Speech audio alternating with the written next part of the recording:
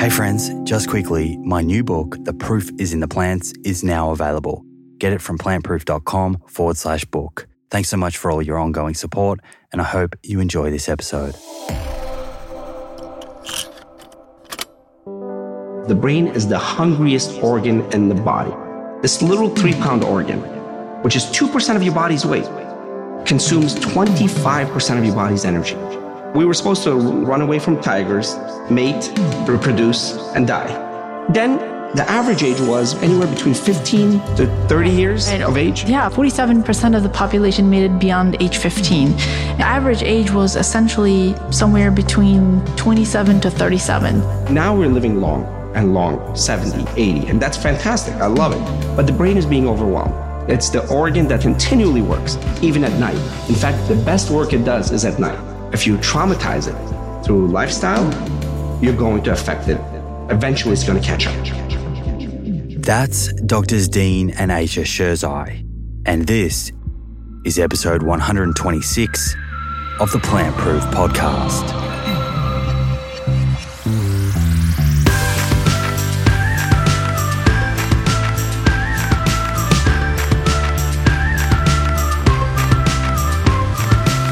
Hi friends, welcome to the Plant Proof Podcast. My name is Simon Hill. I'm your show host, nutritionist, and author. It's great to be here with you today for what is a new format for the show, a compilation of very important learnings from the handful of episodes I've had previously with Drs. Dean and Ayesha Sherzai, two brilliant neurologists. In this episode, you will hear from them talking about improving focus, minimizing stress, reducing brain fog, when our brain is most productive throughout the day, nutrition tips for preventing cognitive decline, whether the ketogenic diet and biohacking is worth exploring, the importance of fats for brain health, nutrient deficiencies in brain health, other aspects of our lifestyle that affect brain health, such as sleep and how to improve our sleep routine, depression and pharmaceutical medications for depression, the importance of developing cognitive reserve, and a whole lot more. Each of these episodes with the Sherzais in the past has been hugely popular in their own right. And this episode is a compilation of the very best bits, something that I thought would be helpful as a summary and a nice way of consolidating information into what is hopefully very easy to digest and highly practical for you. Information that you can grab a hold of and use to improve your health and well-being. Before we dive into things, I do want to thank everyone for their support following the launch of my new book, The Proof is in the Plants, last week. Bookstores are telling me that it is absolutely flying off shelves, and currently it's ranked number 2 on the overall bestsellers list on Booktopia and Book Depository online. I knew that it was really good, really important information, but the response so far does tell me that the book is reaching the mainstream, which is just so pleasing and really couldn't have been achieved without your support. So many of you have been soaking up the information and sharing your favorite parts with me and your friends and your family already on social media. It's been absolutely incredible. So from the bottom of my heart, thank you so much for that. Okay, find a quiet spot, notepads out, pen in hand, and let's do this. A masterclass from the Sherzais on how the lifestyles we lead affects our brain health. See you on the other side.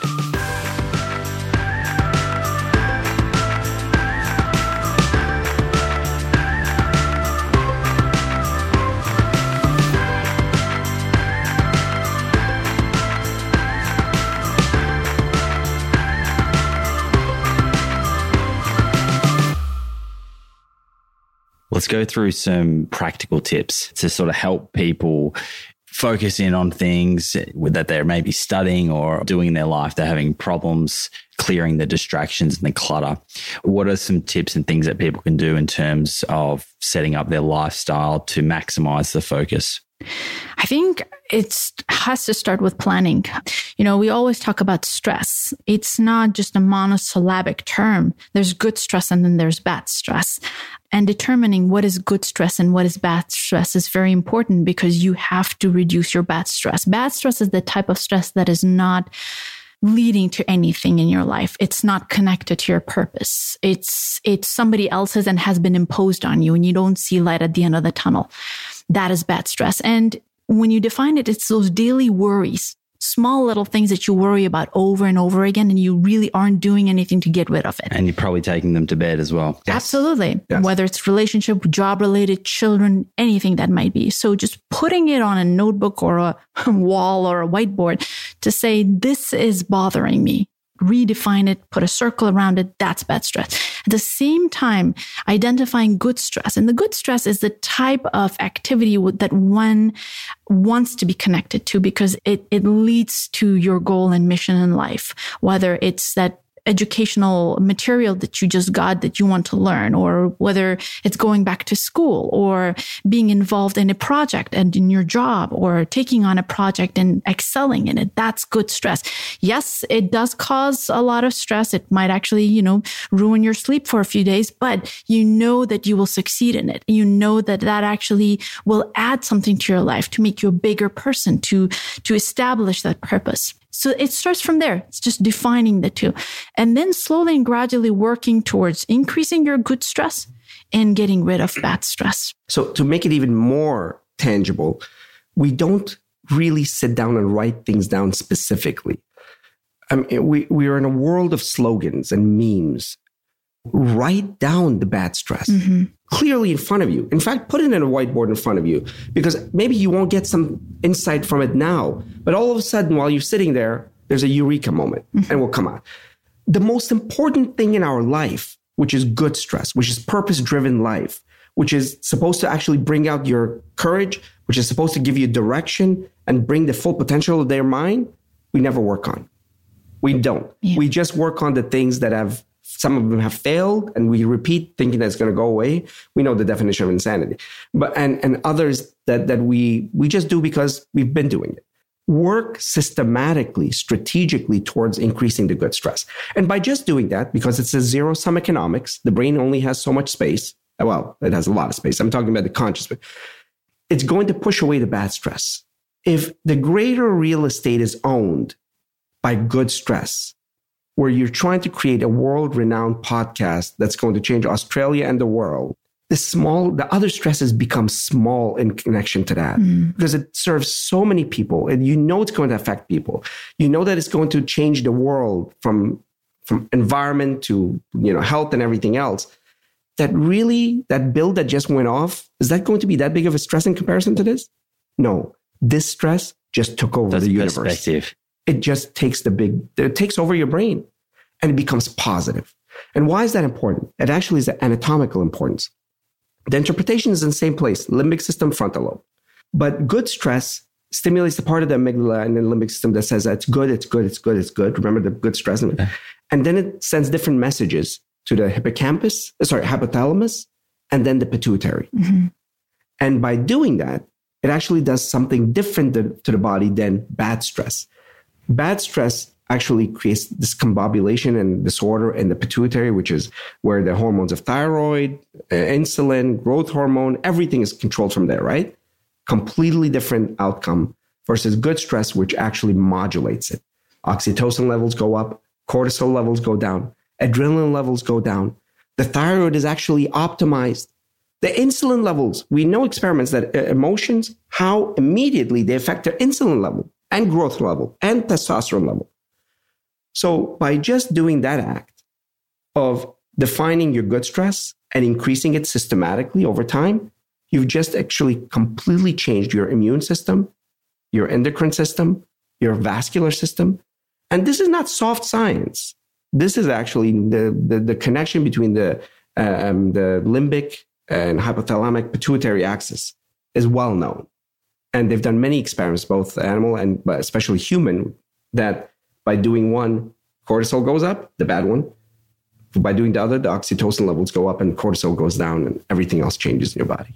I wonder this smartphone era that we're in now, I wonder if that's taking away some of the good stress in terms of we're almost outsourcing a lot of, let's call them good problems, like finding your way somewhere that you've never been before, or storing information in there and relying on it to recall that information. Do you ever think about that?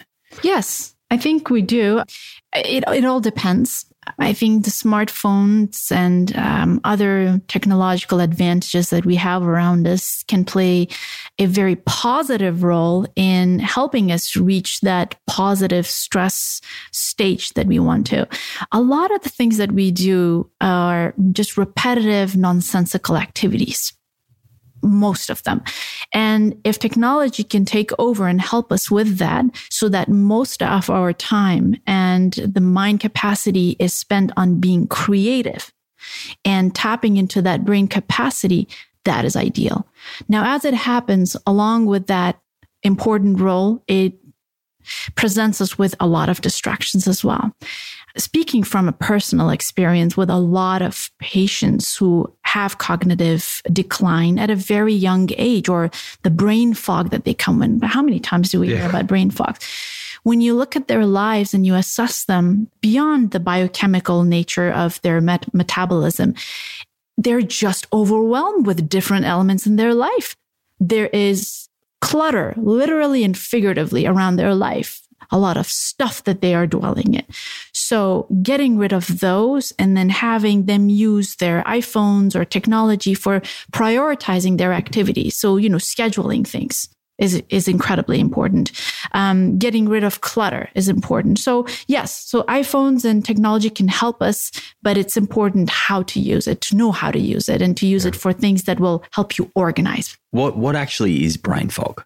So brain fog is a term that is used to describe a stage where focus and attention is affected. Okay. And is the biggest contributor to that having too much clutter, or like spreading yourself too thin across way too many things? For people who don't have the pathology of Alzheimer's disease, yes, it's the distraction and lack of focus. It's for not really focusing and attending to the important things and not being able to get rid of the things that are not important in your life. There are many, many different things. I mean, people who have high blood pressure can get brain fog. People who have diabetes or even pre-diabetes. We did a study, research in Haynes, large nationwide data, that even people who didn't have diabetes but had higher levels of insulin resistance, they had lower cognitive state. And usually with that, you see brain fog. So there's metabolic reasons. There's, cholesterol. We know in our patients, when people say, oh, your brain is made of fat, but therefore you need fat, it's beyond ridiculous. Mm-hmm. I mean, we could spend 5 hours on this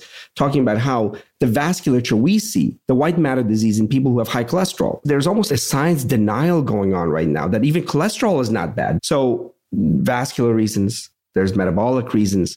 There's the one thing that Ayesha beautifully says, that there's no such thing as multitasking. There's only doing multiple things badly. The concept of the brain is a linear organ. It's a linear functioning organ. Mm-hmm. I mean, it's fantastic. Its processing power is bewildering, 1 times 10 to the 50th processing power, but it's still linear. Mm-hmm. So you can do multiple things, but if you put them in their own place, finish, go to the next, and compartmentalize.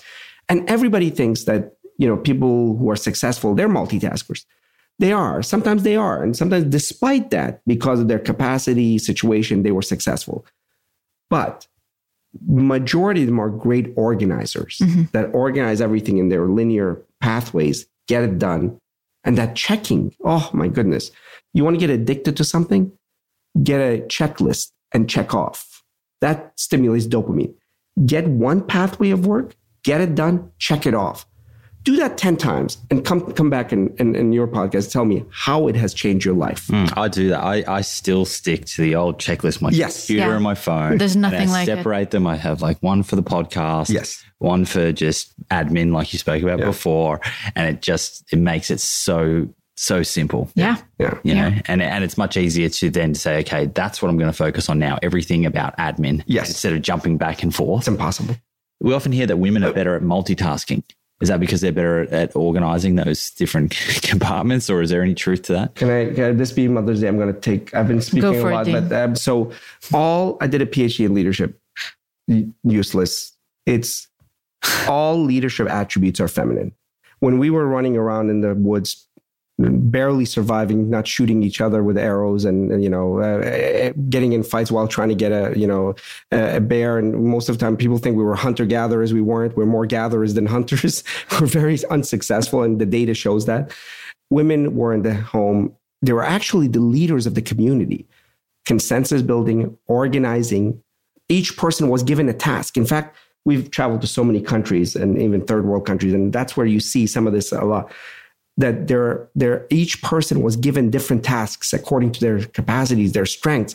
All this was done by women. Delegation, yeah. Conversation, delegation, communication. All of this were feminine attributes of leadership. The only thing we had was, the anger and just go do that. And that's leadership to men. I'm being funny, and they're great men leaders. I don't want anybody angry with this, but of course. But reality is those are feminine attributes. It's not the multitasking. It's ability to manage multiple tasks wisely because you had to. And there's also the concept of empathy. I think women, yes. It just comes very natural for them to make sure that everybody's involved and that everybody's taken care of, their emotions and their physical well-being. So that plays a part into it too. Back to this conversation around focus, is there a particular time where people are generally better at getting focused?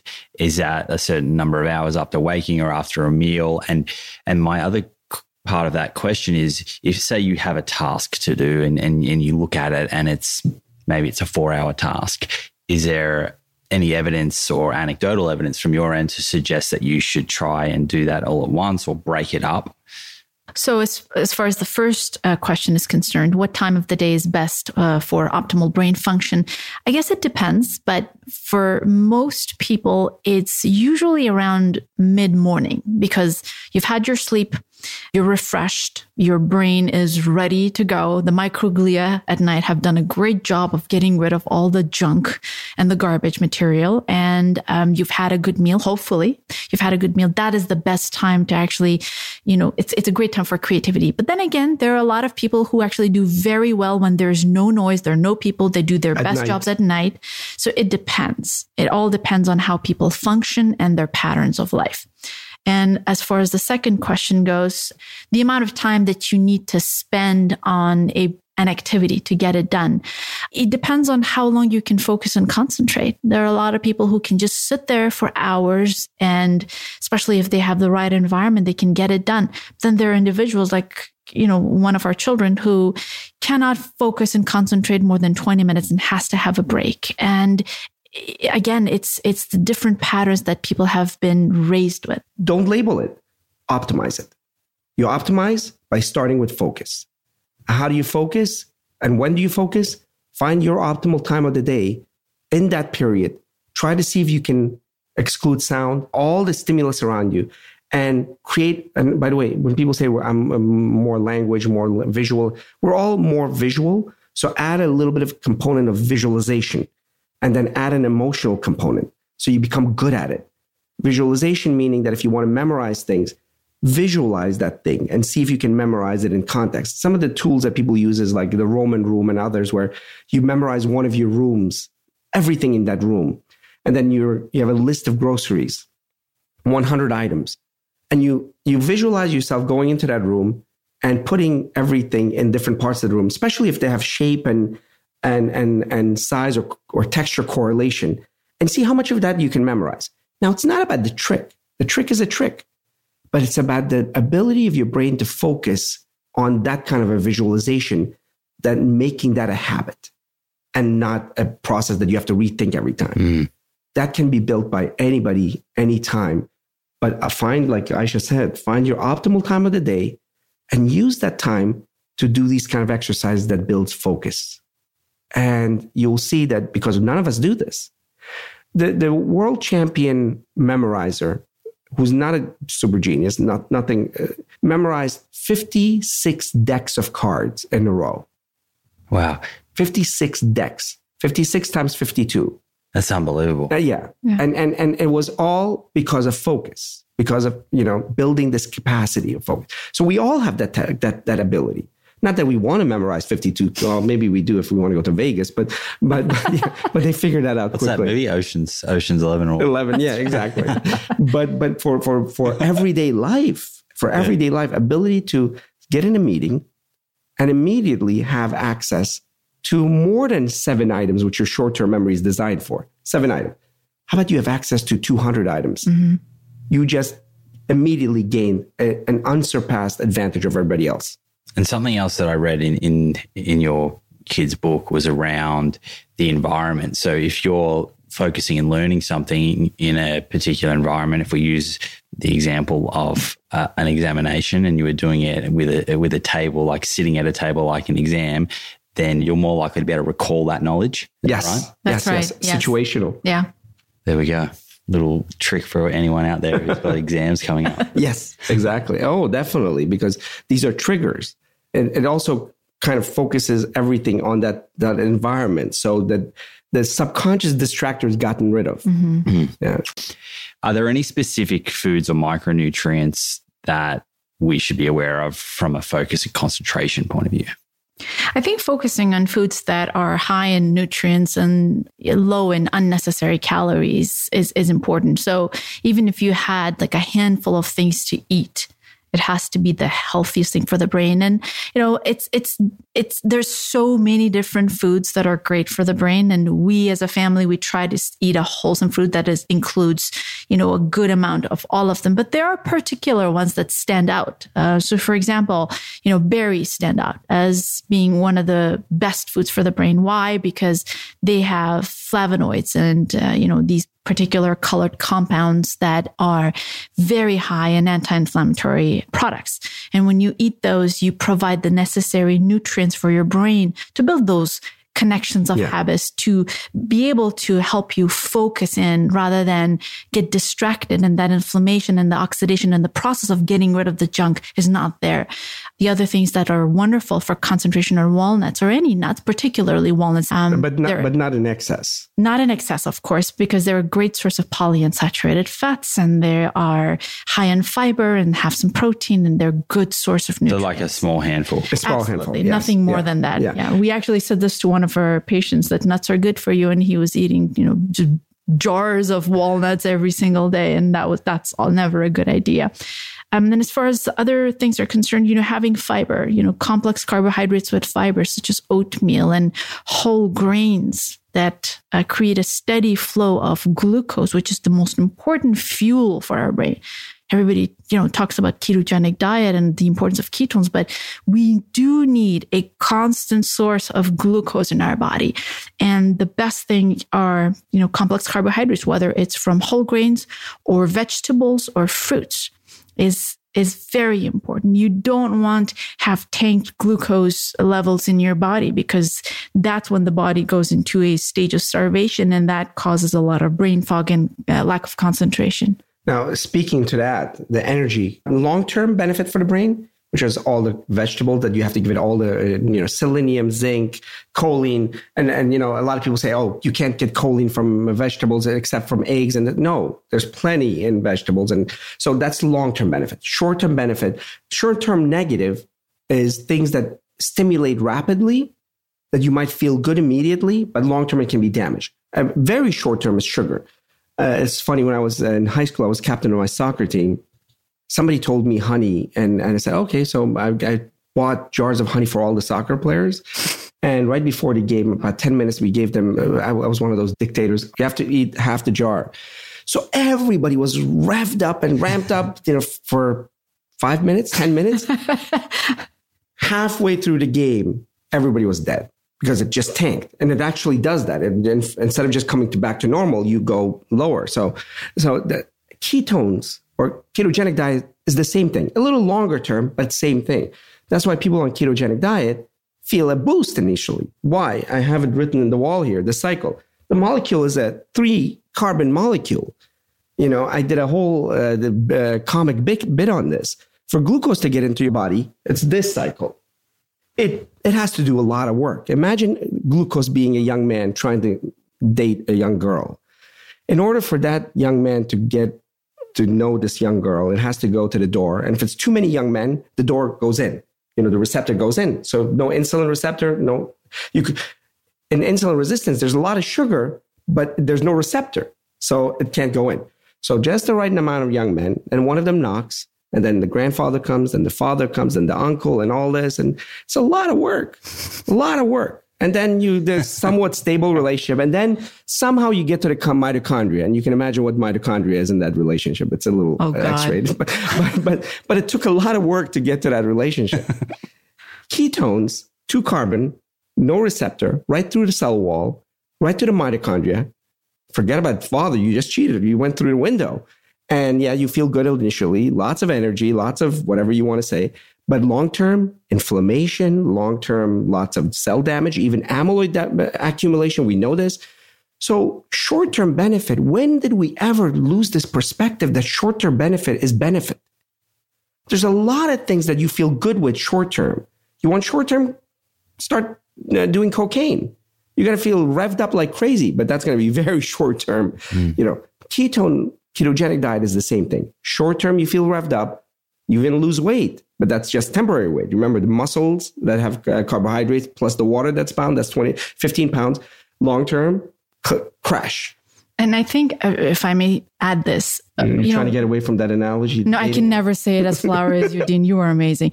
But, when ketones have been touted as a great source of fuel for the brain, it's always in the context of a brain that has been shocked. Yeah. That brain and the brain cells have not had proper glucose entry as a fuel. So obviously there's something wrong with the receptors. Obviously there most likely is some level of insulin resistance. So ketones as a shortcut use a completely different pathway and a door to get into the brain, and the brain feels amazing. Now, again, that's just short term. How about getting rid of all that pathology that has shocked the brain to begin with and start giving it the right fuel, the long-term fuel that is healthier, that is sustainable, and that does not damage the blood vessels and other structures that are responsible for proper brain functioning. That's the way to do it, long-term, short-term. But for focus, the foods, long-term, whole food, plant-based. Amazing ability to foster and build the brain. Short-term, again, it's on the negative side. Get rid of things that stimulate, like sugars and things of that nature that affect focus. And even caffeine. For some people, it's good. There are studies that show that caffeine short-term has benefit from focus. For some people who already have some anxiety, who already have some focus problems, it actually is negative. So it's a little more complex than that. So it's not just that caffeine is good and bad. It's the situational. So that's what we were actually talking about, is each person has to figure out where they are in that spectrum of attention and apply. But the focus should be on long-term development. Mm-hmm. That's not as sexy as give me almonds and I'm going to be getting A's on the test. Yeah. I mean, you're right. Like this whole biohacking, that's what it's called. And it's dressed up as this new sexy thing. Yeah. Take your focus and cognition to the next level. Right. But it sounds like there's a real underappreciation for A, what's happening at the cell level, and B, what are the long-term effects. The only thing they're hacking is the marketing scheme. That assumes they know more about the specifics of the brain than they do. We're a neurologist. Yeah. We're neuroscientists. And I'm not trying to appeal to authority here. I guess indirectly it is. Maybe a little bit. Well, I mean, there is some science around the ketogenic diet for epilepsy, right? So that's what she was talking about. Ketosis was initially used for a subtype of epilepsy. In children. Intractable epilepsy, meaning that epilepsy that was not being treated by 3 or 4 anti-epileptic drugs. Why would you use that as your model of treating everybody? This is called marketing hacking, where you take a small exceptional and you just change the words enough to make generalities. When a brain is so damaged that even 3 anti-epileptics is not controlling it, and controlling seizures. A seizure medication. And the only thing you do is to lower the pH severely to just dampen that brain. Is that really your model of optimal brain health? And none of these studies have been, conducted over 3 weeks. We actually don't know the long-term effect of ketogenic diet. It is usually during that very acute stage where the person or the child is about to die that ketogenic diet is applied. It's like a last resort. It is a last resort. Let's talk about some other things that are popping up, adaptogens, and there's various herbs and mushrooms and ashwagandha and lion's mane and cordyceps, things like that. Is there much science or evidence that you've seen to support the use of these sort of products as complementary to a healthy diet? I suppose there are certain foods that have more of the compounds that reduce inflammation and reduce oxidative byproducts in the brain. And when it comes to those adaptogens, unfortunately, so far there has been no research to support its use. The anecdotes are so small and they haven't really been reproduced in populations for us to say, yes, it's great and go ahead and have it. I mean, obviously, if it's in its, unprocessed form, mushrooms in itself is an amazing food. It's great for immunity. It's great as a source of minerals and anti-inflammatory substances. But, to kind of hone in onto that as a quick fix again is, promoting the concept of reductionism. Some lower hanging fruit. Yeah. And let's take it actually to the neurotransmitter level. So how does the brain work? It has certain structural functions that we just spoke about earlier, frontal lobe, so on and so forth. And the connections are very complex, and it has to do with acetylcholine, serotonin, norepinephrine, GABA neurotransmitters, dopamine, and all these other glycine. So these are neurotransmitters. And they are not just for one function. They're all interconnected for multiple functions. So what are they hacking? I would like to know for them to explain to me, what are they hacking? And how could one molecule that you add would hack everything in such a perfect way that would bring out a potential behavior, especially acutely or in short term? It does not make sense at all. I would love that to work because I deal with patients. We deal with patients. I'm proud to say that just this week, I cried with a patient. For me, it's not a hacking thing. It's not a selling a product thing. For me, it's that patient that's dying in front of me and all from Alzheimer's.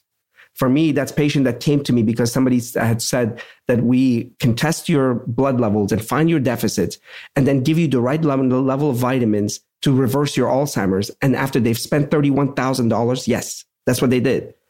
They were broke because you're grasping for any hope. Now they're broke. And then they come to me and say, it didn't work. It's a major, major problem right now because the people that are most desperate, the elderly that are suffering from cognitive decline and being thrown these words. And it's not just by itself. With that comes selling.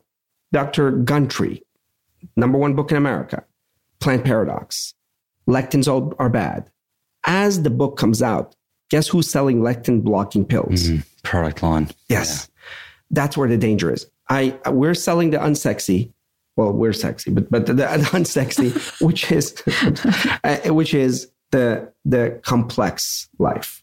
Sleep free, but good sleep with all that things that you have to do. Fruits and vegetables, but more variety, more color. More, and that, yeah. Which, is actually empowering when you know that information, right? Yes. For the listeners, because it means that the answer doesn't lie in some sort of complex product or some sexy product or whatever that's out there. There's so much that you can just do on a daily basis by keeping things relatively simple. And it's not small. No, Ayesha did the biggest study. I'm going to... the goddess of research for me. We talked about it during last podcast. I do a lot of talking about. She's an amazing researcher. She did the largest study. We talked about it in the last. So the beauty of that study was that it showed that just whole food plant-based reduced stroke risk by 44%. All the brain fog, all the vascular diseases that are not part of that study, which is a much bigger category, are affected by that. 44%.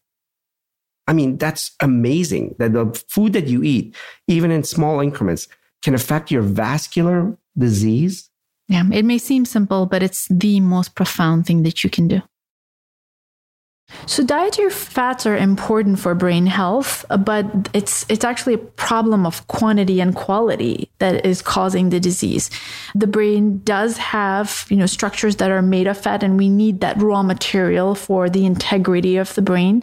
But when we consume too much of it and the wrong type of it, so saturated fats actually cause inflammation at the vascular level.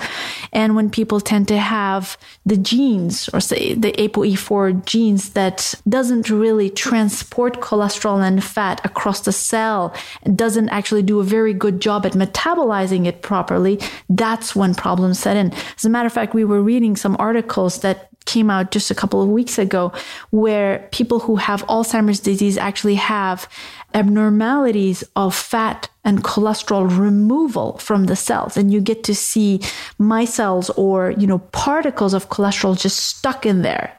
And the brain is not able to remove it. So we're learning more and more about it. But, just because parts of the brain is made of fat doesn't necessarily mean we have to just guzzle down fat. We get enough fat from our food. We get enough fat from an unprocessed plant-based diet. And the body itself actually produces cholesterol, and that's enough. And on the other hand, we see the damage that cholesterol and saturated fats cause at the vascular level.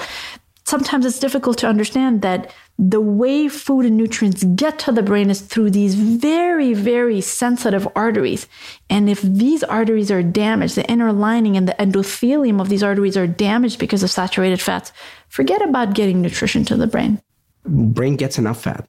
Yeah, we might actually give some omega-3s. And the Advanced Health study just came out that actually vegans had more omega-3 levels than omnivores.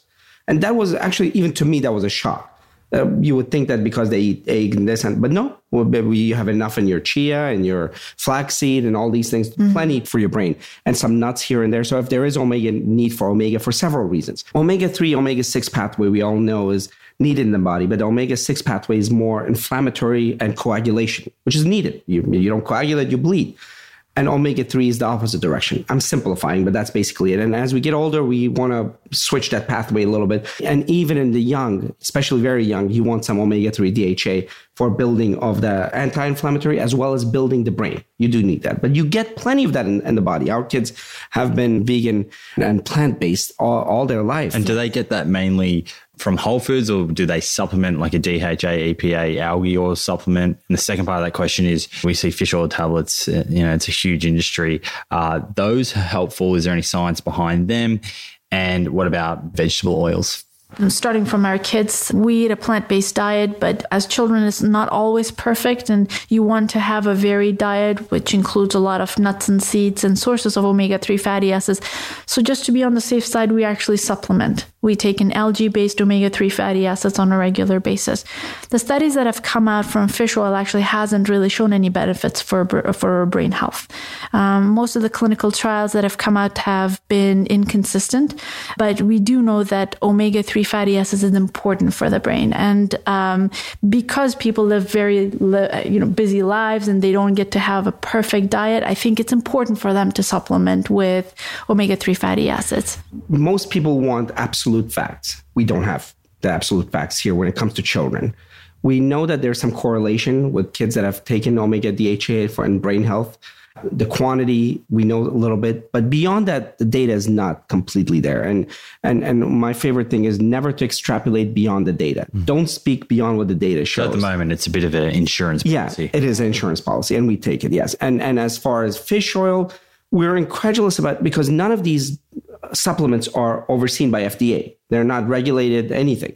So with fish and mercury and lead and PCBs. All the chemicals that we dump in the ocean. Since 1940s, we've dumped more than 40,000 chemicals in the oceans, and we check for how many? 2. So we kind of vie towards and you can get the DHA, EPA, algae oil from like a farmed source, so it's not coming from the ocean. Correct. Exactly. So we, just as an insurance, and also as an insurance, we do B12 as well, just in case. Although the data shows that if you don't have B12 deficiency, there's no need to do anything else. Beyond that, for both adults and children, the data is non-existent. Okay. Is there any data in terms of a certain nutrient deficiency which would predispose someone to Alzheimer's dementia? A lot. So if you have B12 deficiency, in fact, this is known. People who have B12 deficiency, they have neuropathy, They have cognitive deficits. They even get dementia. So all of that's been known with B12 deficiency. Not just B12 deficiency in the blood. So you could have a lot of B12 in your body, but your body's not utilizing it. So that's why methylmalonic acid and all that. So is that if you have one, like a genetic mutation? Correct. Yeah. Correct. Or you're not absorbing it well. And The other thing is vitamin D is a new one, which is the association is fairly strong. Data has to be better elucidated, but vitamin D deficiency and its correlation with MS, vitamin D deficiency and its correlation with axonal connections, and as well as myelin formation, as well as neuronal health has been shown. But if you have vitamin D deficiency, absolutely, there's a correlation with brain health or lack thereof. And most vitamin D, even if you're an omnivore, is coming from the sun, right? Like 80% or so. Right. Exactly. So your recommendation if someone's not getting sun is to have a vitamin D supplement? Correct. Yeah. Correct. Yeah. Deficiency states are completely different. If you're deficient, at least until you know how to get your vitamins from your food, which is a better way. That's a whole different conversation as far as how your body actually understands the synergy of vitamins more important than pill form alone. We just published in our social media a whole study that showed that people who took pills did worse than people who didn't take pills, and versus people who actually got it from their food. So food form is important. So everybody should become a nutritionist and learn how to get food from, and not just, if you just eat carrots, you're going to die. So abundance, diversity. Abundance and diversity. Right. Exactly. Right. So that's important. The other thing that's a deficiency is B1. Thiamine deficiency, Wernicke's-Korsakoff, which is a dementia that alcoholics develop. But even beyond alcoholics, it's the fact that the thiamine is low. So when you have low thiamine levels, you have abnormalities as well as cognitive decline and dementia. So if you have a deficiency state, any of the B vitamins and D vitamin, you're going to have cognitive difficulties. That's why one of the things we say is check your levels and then supplement. And then start learning about nutrition so you can switch from supplement to food, because food is the best way to get your vitamins. Hey friends, I hope you're enjoying this episode. It's Simon here. Just a quick intermission to remind you that my book, The Proof is in the Plants, is now available. In this book, I cover common myths about plant-based diets, evidence showing the potential health benefits that are up for grabs, the positive impact eating plant foods has on the planet, and much more. To order your copy, head to plantproof.com/book. plantproof.com/book. Okay, let's get back into it. For dementia and Alzheimer's, right, and brain health overall, aside from nutrition as a lifestyle factor and a very important one, and maybe we can talk about the blue zones here, they also seem to have, very meaningful connections with friends and family. They live a life of purpose. On top of that, what about mentally stimulating activities like reading a book or listening to a podcast? How does all of this also play into the reduction of risk of cognitive decline? We've used the acronym. This is one of the little silly things we've done, but I think it's helpful. Our acronym is NEURO, self-serving, but it's okay. NEURO. N is for nutrition, E is for exercise, U is for unwind, which is about stress management, not stress reduction, actually increasing good stress. We'll talk about that. R is restorative sleep, not just sleep. You can knock people out, but if they don't go through the cycles, it's no benefit. And O, which is the most important, as much as my master's is in nutrition and hers and everything, mental activity is the most protective thing for the brain. Challenging mental activity. Those are the 5 elements. So there are certain lifestyle factors that provide the right kind of environment for the brain to grow and thrive. Nutrition provides the right environment for it. Stress management provides the right environment, and sleep does that as well. Exercise and cognitive activity is what pushes the brain to make more connections. It actually provides the necessary environment for the brain cells to connect with each other. Now, neurons can make as little as 2 or 3 connections or as many as 30,000 connections. And these connections are what have been termed as cognitive resilience or cognitive reserve. It's like that money you put in your bank account for the rainy day. And people who do all of these things at the same time in a very comprehensive, multifaceted way are the most protected. And that's what you see in most of the blue zones. I saw you also posted, this is sort of a little side note, but I saw you posted a study about fruit and vegetable consumption and depression? Yes. Yes.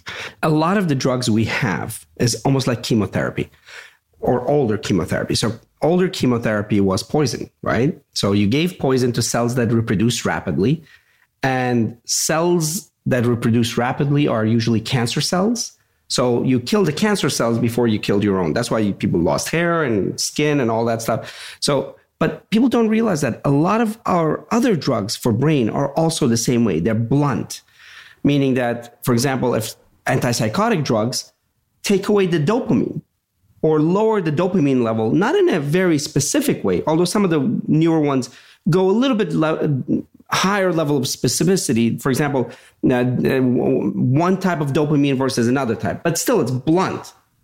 So it's not only affecting that behavior, it's affecting all of brain. So there's almost no drug that you could be taking that affects that one particular disease, and definitely no drug that actually reverses that disease process specifically. We're still using very blunt mechanisms. Okay. Every study has shown that exercise alone is 3 times more effective than any antidepressant for depression and anxiety. Why is nobody talking about this? No money to be made. Study after study, foods and its relationship with depression, as effective, if not more effective than some antidepressants. Why is there no cover of Time magazine that says eat your berries? Because there's no money to be made. There was money to be made from butter, not from berries. So this is not a anomaly. The data is there, out there for everybody to see. So I'm not saying that we're against medicine. We're actually completely the opposite. When there is need for medicine, it should be there, but it should never be the way it is now, which is it's assumed that somebody who's put on blood pressure medicine, they're on it for the rest of their life. Let's take blood pressure medicines. Blood pressure medicines don't reverse disease. What they do is artificially keep the arteries open. Arteries that have become tighter and clogged because of lifestyle. You use one blood pressure medicine, which keeps it open for a little bit, but you have done nothing for lifestyle, right? So it's essentially a Band-Aid to allow you to continue to live the lifestyle. Worse than a Band-Aid. The damage is continuing because you didn't do anything for underlying lifestyle, right? So now, after a while, now you need 2 blood pressure medicines because you didn't do anything for underlying cause. So that keeps it open a little longer. And then after 2 years, 3 medicines. By then it's too late. The only way you should be doing this is if somebody comes in with high blood pressure, definitely high blood pressure medicine acutely. But lifestyle must be instituted because if you want to reverse some of this damage, only that can actually reverse the disease process. Then slowly you take them off that. Same thing with antidepressants. We're not against it. If somebody's severely depressed, you put them on antidepressants. But if you don't bring in the lifestyle factors, which is even more than just exercise and nutrition, we're talking about socialization and all that and cognition, you're not doing any benefit. After a while, that medicine is not going to be enough. Then a third and a fourth, and then it's too late. So dyslexia, ADD, and a lot of other diagnoses are true, but overstated. They're definitely true dyslexics where they see the word in reverse and all of this stuff. They're there, but it's a fraction of the number of people that claim dyslexia. They're just being lazy. I'm just kidding. Or bad spellers. The bad speller. I would be one of those. I would definitely be one of them. I'm dyslexic speller. I go to Sophie and Alex for spelling. No, really. I write something. I'm a pretty good writer. I write things and I say, I give it to Sophie and Alex and they edit me. So that's that. ADD is the same. ADD, ADHD. I mean, Simon, you're ADD. I'm ADD. Everybody. It's a spectrum of behavior. That's so true. All men, especially men, hunter-gatherers, we're asked to then have a sugary meal in the morning, then go to a class with 35 other young men and sit there quietly for 8 hours. Are you crazy? Are they insane? So you think a lot of it is just like a misunderstanding? It is. Again, I say there are true ADDs. There are true ADHDs. They must be diagnosed. They must be treated. But even that's being overdone in the medical community because to a hammer, everything is a nail. To a doctor, everything is a knife or a pill. And like Adderall and... Yeah, right, exactly. Right. I think that it's over. And a lot of that hyperactivity is actually creativity. A lot of the great creators in the world are hypomanic. You and I would be diagnosed with ADD. I would definitely be diagnosed with the ADD, and others would be quite hypomanic, quite distracted at times. But I can clearly creative by what's behind you. We haven't even told the listeners what's going on in this Same room. thing with Ayesha. I mean, Yeah. I know that you actually say that, men, absolutely boys and men, but a lot of times women as well, especially Creative when women. they have creative women, when they love dwelling and being present and partaking in multiple activities. They actually get their energy from being involved in multiple things. Is that ADD? Absolutely not. Yeah. No. So I think we need to redefine things. And as far as the clinical ADD conditions are concerned, like Dean said, yes, there are a lot of them. But, when you go to a pediatric neurology clinic and they bring their children and they say, I think my child has ADD, the first thing that needs to be done is to assess their life. What's really going on? How do they learn? How do they sit? How do they process information around them? Because everybody's different. Because it can almost become a limiting diagnosis, right? Yes. Yeah. Yes. And one of our, as human beings, one of our fallback or default networks or default is surrender, because it's actually comforting. I mean, if you have to organize all this sound system and go travel around the world, it's a lot of, I was going to say, use the expletive. I'm from Pittsburgh. I can use that. Yeah, a lot of work. But to say, I have dyslexia and I can't do it. Okay, there it is. I'm not blaming people. I'm actually completely the opposite. I'm hoping that it empowers people. If you do have those diagnoses, it should be diagnosed. It should be treated. It should be treated aggressively. But make sure that you get a second opinion. Make sure that you see that there's other ways around it potentially. Yeah. Food, exercise. We know that for anxiety and a lot of these emotional activity disorders, exercise has been shown to be significantly better than medication. I mean, the medications we have for depression and anxiety, they work. We're not against medicine. Right. We are doctors. But the way we approach medicine in the medical community is very blunt. Somebody has, as soon as you get a sense somebody has something, throw medicine because it feels good for us. If we send a patient out of the door without a pill, it is the most dissatisfying feeling for us and the patients. Study showed patients who had said that they didn't like medicine, but then when they left the doctor and the doctor that gave them a medicine and the doctor that didn't give them medicine, and we're talking about a larger study, guess who got the higher score? The one that gave the medicine. It's that powerful. It's become that powerful. We're not against medicine. Medicine, it's the right place, right time, and right duration. Right. Not for the rest of your life. But there are a lot of other things you can do. We started with dyslexia. Maybe my conversation is dyslexic and ADD there. But we went to the exercise, nutrition, focus habits, habit building. So finding out the structure of environment that might be affecting Exactly. all those things should be done before you throw a blunt medicine. Here's the arrogance of no, it's not arrogance, actually. It's ignorance. Well, mixed. Where you know for a fact, the pharmaceuticals know and others know that the medicines we have now for cognitive diseases are blunt. They're like chemotherapy. We haven't developed the level of specificity. Yeah, for like antipsychotics, D2 versus D3, D4, but that's still not specific. So a lot of times what they are is sponge medicines. So a lot of antipsychotics, they just take the dopamine out. So it's just a dampener. It's a dampener. Very blunt approach. Yeah. In fact, they leave other symptoms like Parkinson's. Why? Because Parkinson's movement requires dopamine. So if you take the dopamine away, you get Parkinsonian symptoms. Same thing with antidepressants, same times with anti-anxiety medicines. They just affect serotonin bluntly. Now, somebody in the audience is going to come and send some receptor information and so on and so forth. No, they are still not specific for depression, because in order to say that it is specific, we have to know how the different types of depression, anxiety, ADD, and others are different types are affected molecular level and neurotransmitter levels. And we don't have that yet. So what we say is lifestyle should be your first, if you have the time. You know, if you have a blood pressure of 200, lifestyle is not going to do it. Use the bad medicine for short term, lifestyle. Yeah, you're not shaming anyone for taking it. Never. You're speaking to the importance of a holistic approach. Absolutely. Addressing lifestyle. Absolutely. Practice. There are two kinds of things, brain reserve and cognitive reserve. Not like there's these things that were written in a book, but that's how we've defined them. So brain reserve, as I say it or we say it, is what you are left with after the first few years of life. your brain develops incredibly fast in the first 9 months pre-birth, right? During this being Mother's Day, we should definitely appreciate the power of women and mothers. And this should be a woman-centered, mother-centered world and universe. Absolutely. And there's a whole neurology behind it. We'll get to it.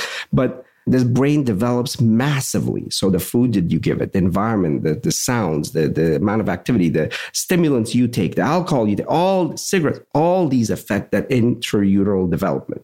We're talking about by the time it's born, 50% of neurons are already in place. And everything you do affects it. And we take it lightly. Then the first 3 years, 80% of neurons are developed. And in the first 5 years, 90% of the neurons altogether. And then the connections.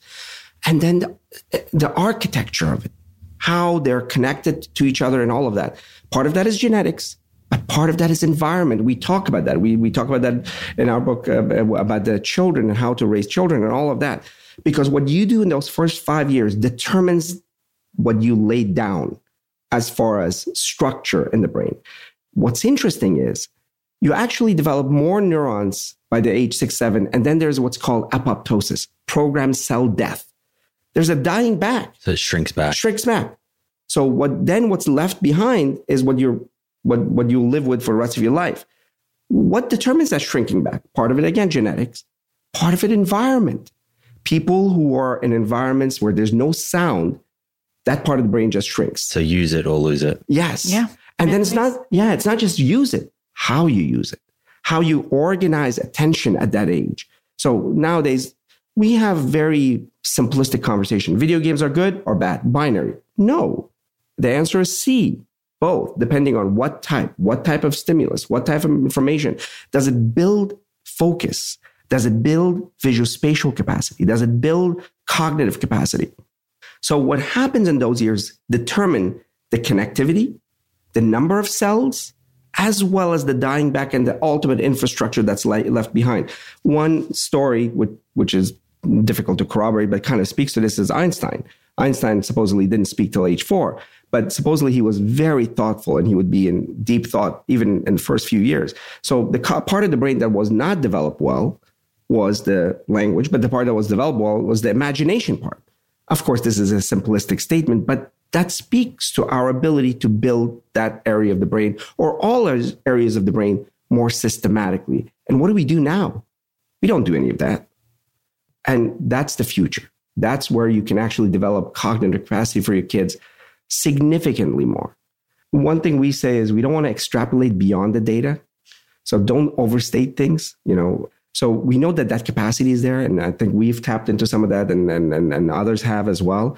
But how much, we just have to see in the next decade or so. The brain works in a beautiful, harmonious way with each other. There are particular parts of the brain that are responsible for a major function. Like, for example, there's been a lot of studies on functional MRI studies and structural MRI studies that show that the part of the brain that is responsible for focus and attention is incredibly important for developing that cognitive capacity that everybody talks about, the cognitive reserve. So Dean talked about brain reserve. Cognitive reserve is what you do after your childhood, what you do on top of that brain reserve that you're left with during childhood. And that is a day-to-day effort on our part of what we do to build that capacity. So the insular cortex is responsible for focus and attention. The anterior cingulate cortex is very important. Those two areas have been studied. And, examples are they've done functional MRI studies on expert meditators, people who meditate on a regular basis. And they've seen that they actually have a thicker cortex in those areas compared to those who don't. And there's more blood flow and there's more activity in those areas of the brain when you try to focus and attend to something. And Dean and I always say focus and attention is the gateway to memory. And if you build that area, if you know specific techniques that you can consistently repeat every day, you're going to have better memory. And it has been shown in different studies. As a personal, we'll get to other areas, but I love the fact that Ayesha brilliantly focused on focus. That's where we start. Imagine being in a room with nobody around, no sound, no nothing. But yet you have complete clarity of an object in front of you. In fact, everybody in the audience can actually, I want them to experience this. We might not be able to achieve that, but and imagine a very complex object in front of you. Now, take out all the noise, take out all the visual, sound, everything, and focus on that. Bring it to existence, 3-dimensionally in front of you. Touch it, feel it, experience the grooves. That level of clarity actually goes away as we get older, because more and more layers of noise add up. And the part of the brain that's responsible, we don't work on it, it actually atrophies. So double jeopardy, there. So imagine now truly experiencing that object, which you haven't done for years. Now, imagine transferring that concept of that level of clarity to every conversation. People use these soft things. Nowadays, there are like memes a day on internet and everything, be present. My God, how many times have I seen be present? What does that mean? It's a bit of a throwaway line. It is. What does that mean neurologically? Mm-hmm. Being present means building that part of the brain where you can focus independent of other things on that object, on that conversation, on that person in its totality. And then it's like 3-dimensional chess. A good chess player can do 5-6 moves. A great chess player can actually play 10 games at once because they can visualize each of the games or each of the starts. We have that capacity. We all do. There's a journalist that wanted to see this competition on memory. Again, the reason I'm talking about memory, but it's again, focus. And he went to Europe. There's a big competitions in Europe on memory. And he learned the techniques, came back, became memory champion in the United States. He's written a well-written book. But the level of memory that he developed and the level of focus that he developed is bewilderingly what he started with. And anybody can do that. So talk to me. Is the idea there that the greater clarity you get and the more that you can remove the noise and focus in on something, the easier it will be to store that and recall it? Absolutely. Mm-hmm. And now there are two kinds of processes in the brain. One is active, where you're actually doing things. One is passive, which is subcortical or reflex or habit. Now, most of our activities, almost all of our thinking is habit. Even your political views are habit. You think it's not. No, the free will experiments with fMRI shows that a lot of the thought process happen and then you take ownership afterwards. So a lot of your political, the trigger is laid and then you just follow and so we do a lot of subcortical, and there's a reason for that. The brain wants to conserve energy. And, if there was a bush there and a tiger, it didn't want to do the philosophical thinking, whether this is tiger or bush, or should I even talk with it? It just wants to run. So it wants to have reflexive behavior. So a lot of what we do is reflexive behavior. Now, we can go to the cortex and think, but if you, and most of our reflexive behavior habits are laid down in our teenage years and before. So when I give talks and we give talks, and Ayesha says it beautifully, says, really? You want to rely on your teenage habits? Let's reprogram. So it's about reprogramming. It's about reprogramming those habits so that when the concept of being focused is not thought about every time, it becomes exhaustive to rethink.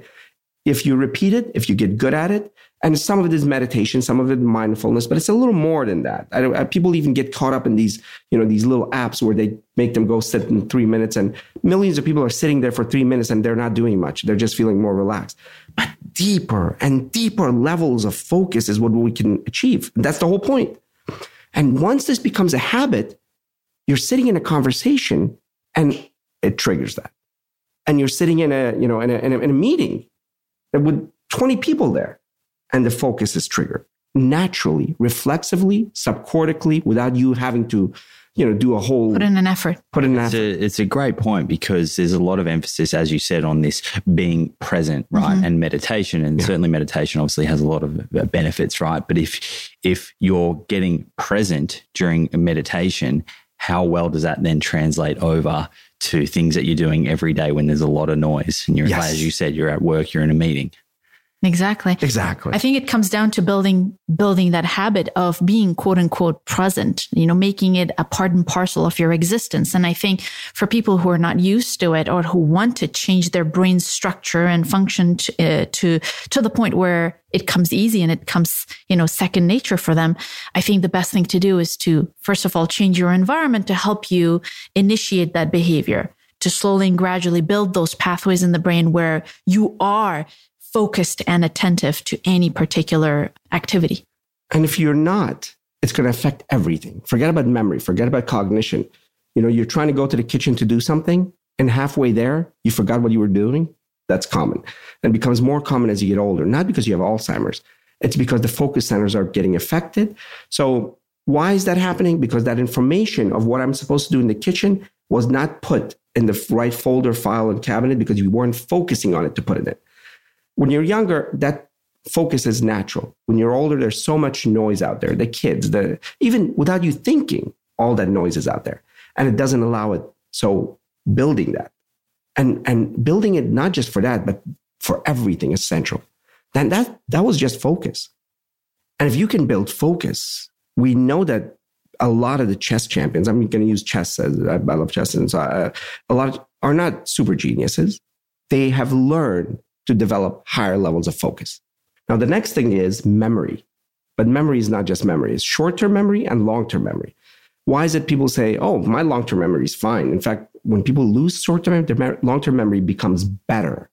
Because it's almost like that thing where if somebody loses a sense, the other gets better. It's heightened. It heightened. Yeah, wow. The short-term memory is in a very, we're going to simplify it, but is in a very tenuous little spot. It's the size of your thumb on two sides of the head, temporal lobe. And it's also tenuous because its vascular supply is tenuous and lots of other things. A lot of things can affect it. A lot of things can affect it. Very sensitive to the environment. The short-term memory. Short-term memory, yeah. Or the center that's responsible for short-term memory. And can it fluctuate a lot? It does. Oh, absolutely. Everything can affect it. On a daily basis. Yeah, by the minute. By the minute, like sleep. Lots of studies that if a person didn't even get 1 hour or got 1 hour less restorative sleep, they did significantly worse. Not just one person. We're talking about larger studies the next morning. So sleep, lots of stuff can affect it. And also just being a vascular neurologist, the blood supply to that part of the brain is so tenuous. If somebody has, say, for example, poor heart beating or some sort of an arrhythmia or maybe narrowing of the blood vessels to that brain, structurally it might look fine, but if it's not getting perfused properly, there's fluctuation in memory. Let's throw some titillation, saturated fat. And I think we talked about ability to shrink or collapse the vessels. Yes. Not just clogging it, but collapsing because of nitric oxide. All of that stuff can affect the brain. I want to come back to that because one thing that is touted as being this amazing thing for focus is this whole ketogenic diet and MCT oil and they're saturated fat. So let's come back to that when we're Absolutely. Yes. I have a question about memory. When does something go from a short-term memory, or can it move from short-term to a long-term memory? Like, for example, if I'm studying 6 months and have a big examination coming up, when can it move from, I guess, like a short-term memory into another area of the brain where it's something that I have stored more deeply that I can recall? Absolutely. So let's divide that into several components. One is temporal. You start actually recording it after you repeat and emotionally connect. We call it ACEs.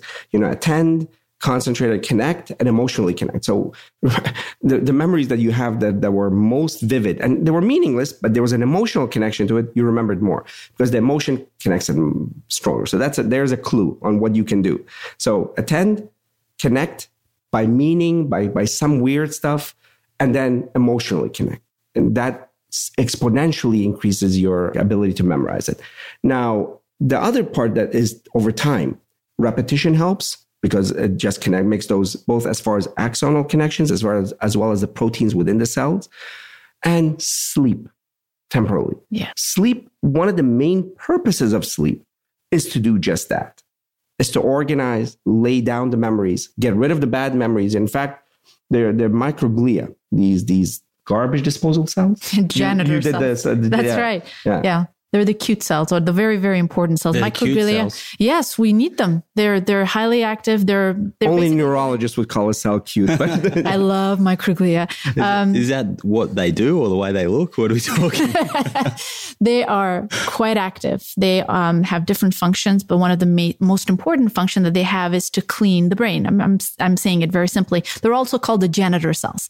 So when we sleep, these microglia, we sleep, but the brain doesn't sleep. These microglia get activated. And what they do is they go around the brain and they get rid of the broken parts of the brain or the unnecessary garbage. Or the inflammation. And they kind of just prune out and clean out the brain so that it's ready for the next day. And now these microglia, they go nuts. When people don't sleep, when they are deprived of sleep or they have a broken sleep architecture, these microglia don't have the capacity to differentiate between good brain cells and bad brain cells. So what it does is it actually starts going and eating away the good parts of the brain.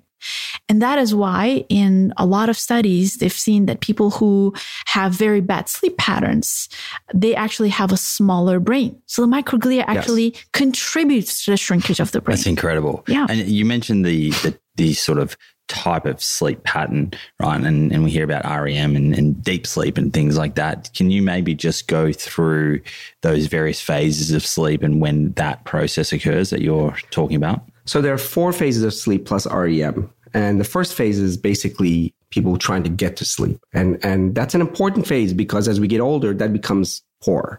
That becomes affected. So we have to use techniques. We have to become an active participant in our own health, especially sleep, sleep hygiene and all these other things that we usually talk about.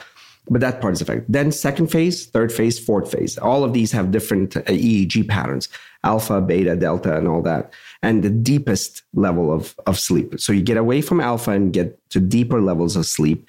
And at those deeper levels, you're paralyzed. Now, I want people to realize how important sleep is. I mean, we keep saying, a lot of times we just throw things out. Sleep is important. And just sorry to interrupt, but it's a bit of a myth, right? People think that when you're asleep, your brain just switches off, right? But what you're talking about is it's highly active. It's more active during sleep in many ways. Exactly. In many ways, and that was in the book, Superman, by the way. Yes, that's right. It does. They listen to our talks. They go to every talk. So when you go to sleep, it's critical that people understand how important it is. I mean, evolution sacrificed 8 hours of your day where you're paralyzed, you can't move. There are actually syndromes where you wake up early and the brain has a little short circuit and you wake up paralyzed. And this is incredibly panic-creating situation. Hypnagogic hallucinations and all these things where you're paralyzed. So you go paralyzed and you're out. Why would evolution have created What's this? the name for that? Is there a name? Yeah. So there's a lots of different kinds of syndrome. Hypnagogic hallucinations is one of them. I think I've had that once before. People have. I think people do. Oh, people do. Yes. People do. Almost everybody has it once, and it's incredibly panic. It's scary. It is. It is. So you're paralyzed. Why would we have put this 8 hours, 1/3 of your day, into this very dangerous situation? Right? Why? You're susceptible to everything, bears, tigers, because it's that important. Mm-hmm. The brain needed rest. The brain needs restoration. The brain needs rejuvenation and cleansing. That's why we call it restorative sleep, not just sleep. I can knock anybody out. Poor Michael Jackson was knocked out with propofol. Yet, because of that sleep deprivation, he got 8 hours of sleep, 9-10 hours, but he was sleep deprived. Because he wasn't allowed to go through those cycles and deep cycles. A lot of the drugs actually affect the architecture that Ayesha was talking about, underlying architecture of sleep. And then they don't get deep sleep. The microglia go nuts. The focus centers are destroyed. And it's absolute havoc. Forget about dopamine and serotonin. That's why depression, anxiety, eating disorders, and sleep, all of it is affected. So talk to me. A lot of people probably go to bed at a certain time and wake up at a certain time and just assume that they're getting enough sleep, right? What you're talking about is there's a difference between the duration and the quality. Mm-hmm. Yes. And there's a lot of technology now coming out, whether it's wristbands or rings. Are these accurate in terms of giving you insight into are you reaching these various stages of sleep? Unfortunately, they're not. Some of them are more accurate than others, but they're all based on a device that measures movement. And lack of movement does not necessarily mean reaching those deeper stages of sleep. So we're hoping to, have certain devices that can actually measure the depth of sleep. But at this point, none of them are. And the duration of sleep, from different studies, 7 to 8 hours of sleep is very important. But I think quality is more important than quantity. And in our patient populations, knowing if they have any type of sleep disorder, such as sleep apnea or restless leg syndrome, or even not being able to go to sleep, reach the deeper stages of sleep, such as, different types of insomnia is incredibly important. And there are tests that you can do and go to a sleep lab and get assessed for that. And there are multiple treatments for it too, like cognitive behavioral therapy, assessing what goes on before the person goes to sleep, the type of foods that they eat, the kind of activities they do during the life. So a very complex thing that needs to be addressed. We're doing the largest study in the nation right now on sleep and cognition with the on 1,000 people, and we're talking about electrophysiological evidence of sleep disorders, not just sleep apnea, even if their EEG is abnormal, looking at that relation with cognition. So hopefully in about a year, we'll have data on that. Super excited about that study. Yes. Wow. So for the listeners, right, who perhaps they don't feel the need to go and get the certain testing done, but they perhaps are having issues with focus, right? What can they do? What's the checklist to go through to determine if perhaps sleep is an issue? So the checklist that they can make for themselves is, first of all, to find out whether they have latency falling asleep. When they go to bed, when they hit their head on the pillow, how long does it take for them to go to sleep? I think that's very important, because that in itself is a type of a disorder that needs to be addressed. And then, do they wake up multiple times at night, even if it's briefly? And if they wake up, can they go back to sleep? And what time do they wake up? And when they wake up, do they feel refreshed or not? Do they have mild headaches? Do they have blurred vision? Does it take them about, more than an hour or so to get back to their baseline and start functioning? Now, all of those things need to be focused on.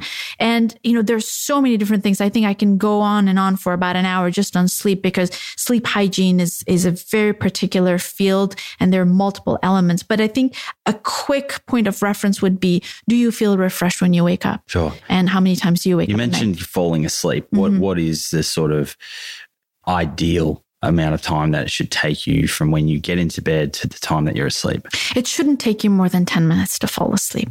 If it does take you longer, then it has to be addressed. Now, I have to interject here.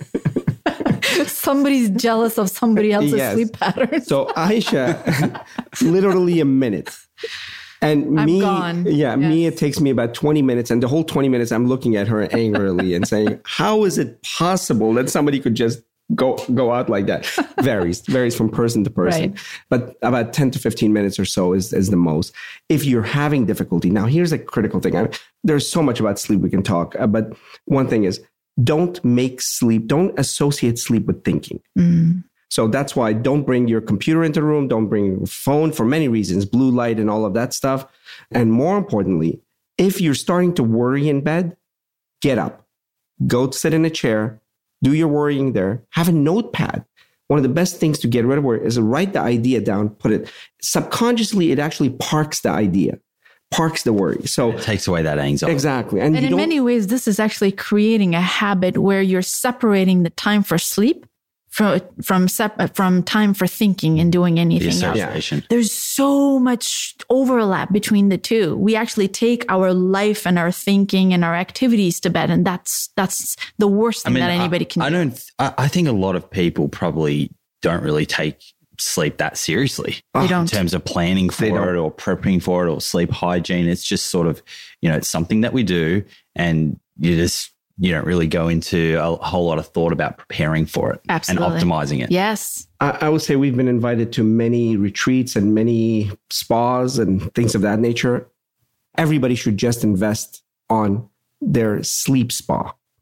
Make your bedroom your ultimate spa. It's a lot cheaper, first of all. So here are the three components of sleep hygiene: nutrition, environment, behavior.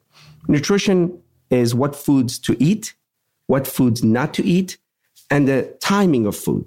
Meaning that when you're younger, you can eat 2 minutes before eating. I used to play soccer, tennis, football. I would, eat a whole big sandwich right before sleeping. I would be out.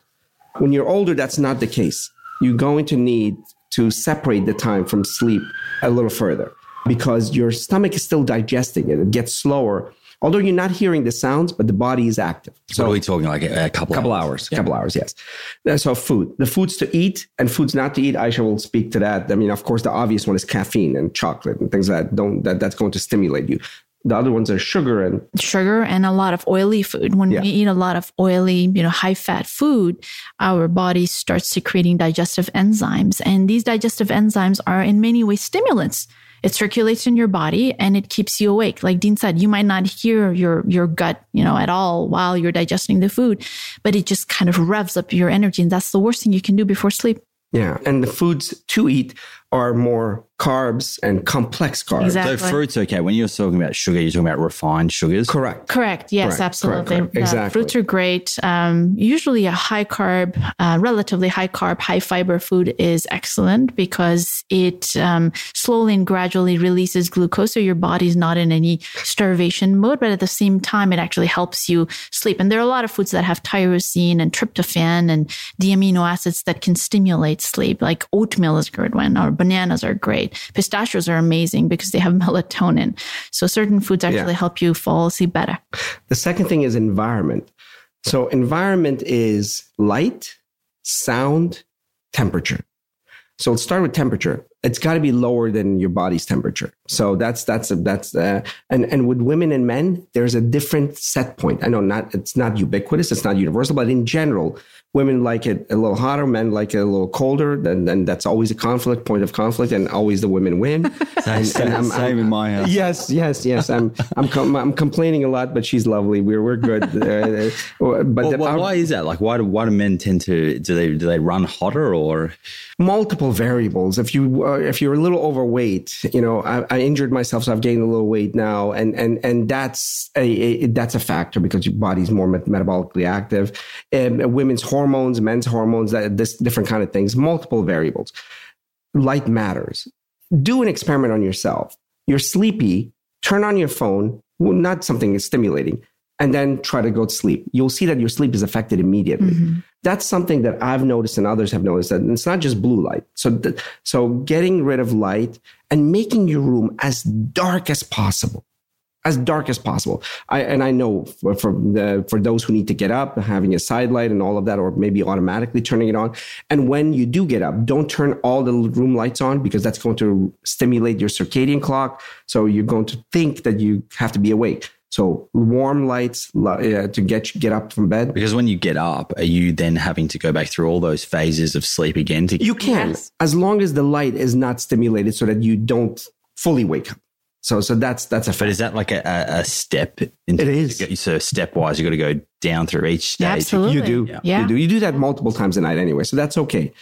The other one is sound. Make the room as soundproof as possible. And by just doing that, you've actually significantly helped your sleep pattern. That's tough in Manhattan, I can tell you. Oh, yeah. Last week, yeah. It's nearly impossible. It's nearly impossible, yeah. Then the other one is behavior. Behavior is one of them we gave clues on, which is if you're thinking in bed, don't. Get up, get a chair next to your bed. You get up and do 5 minutes there and go back to bed. Because once you start associating your bed with thoughts, then it becomes, as soon as you get into bed, all these running thoughts and becomes habitual. And the other habit is go to bed same time, wake up 8 hours later, same time. And even if you haven't had good night's sleep, unless you're driving or something, don't take too many naps because then you're not allowed to recalibrate. That's what I was going to ask you about, the siesta. Yeah. The siesta is, usually it's not necessary. If you're getting deep sleep 8 hours a day or 7 to 8 hours a day, your body doesn't need it. In fact, studies show that people who sleep 9 hours or more are more sick. You don't need to sleep 9 hours unless those first 8 hours or those 8 hours did not give you the restorative sleep. So you got to check, why is it that you need more sleep? Yeah. Those power naps that people talk about, I mean, they're usually done in circumstances when somebody's really tired. So why are people tired? Why is it that they can't get that sleep during night? That's the question that they should ask themselves. Hey friends, me again. Quick note to let you know I have a brand new, completely complimentary 2-week plant-based meal plan on my website.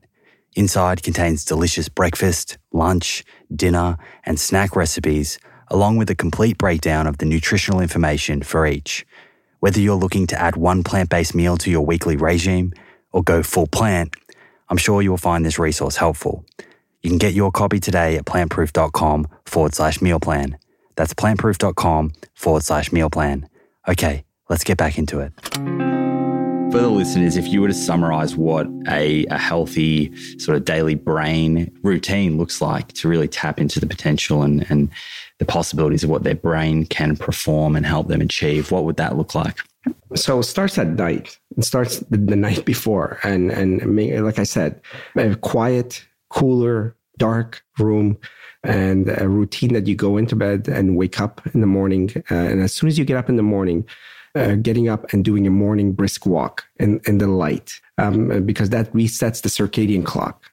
So your melatonin is naturally stimulated and your energy levels are naturally recalibrated. And that's important. When you get exposed to daylight first thing in the morning, when the sunshine hits your eye, that's when the natural form of melatonin is secreted. And that actually sets your sleep for the night. Yes. So that's the most important thing you need to do. Yes, it's good to have a dark bedroom, but pull those curtains and expose yourself to sunlight the first thing in the morning. Correct. And then the brisk walk, Harvard study showed that 20 minutes of brisk walk reduces your chance of Alzheimer's. Whenever we say Alzheimer's, that's the end stage, that's the worst. But all the other cognitive processes, the damage is included in that, right? Even if you don't, we're talking about slowing of cognition and all, reduced by 45% by daily brisk walk. So that morning brisk walk is probably the best thing you can do. Mm-hmm. Then a great breakfast. A whole food plant-based breakfast, because for various reasons. First of all, it's the best thing that you can do for your brain to give it the right nutrients, a plant-based nutrient. But also, if you make a decision to eat the healthiest meat in the morning, you're more bound to eat healthier during the day because you've just had a beautiful start. Yes. Then meditation or mindfulness. I mean, it doesn't have to be crossing your legs and, anything like that, which is fine. I love that. But the ability to build that habit of focus building. Imagine you had a walk, you had breakfast, great breakfast. Now set the brain in the right direction by this habit of higher focus. So you're initially you start with 3 minutes in the morning. And people say, oh, I'm terrible at meditation because I can't focus more than 6 seconds. Well, that's the whole point. Every time you re-trigger and come back to focus, you're actually building the muscle of focus. It's like a biceps curl for the brain. Yeah. So increase that focus. 6 seconds, 7 seconds, 8 seconds, to the point that, I have an 83-year-old gentleman who's following me, who's actually flying from Northern California to see me every few months. He's now doing 30 minutes of deep focus. And he's sharper than any human being you can ever imagine. So now you've set the day as far as focus and attention is concerned. Next is, believe it me or not, organization. A whiteboard, a board. We invest in so many things, but the simpler thing, visually organize the pathways of action with a specific purpose-driven goal at the end.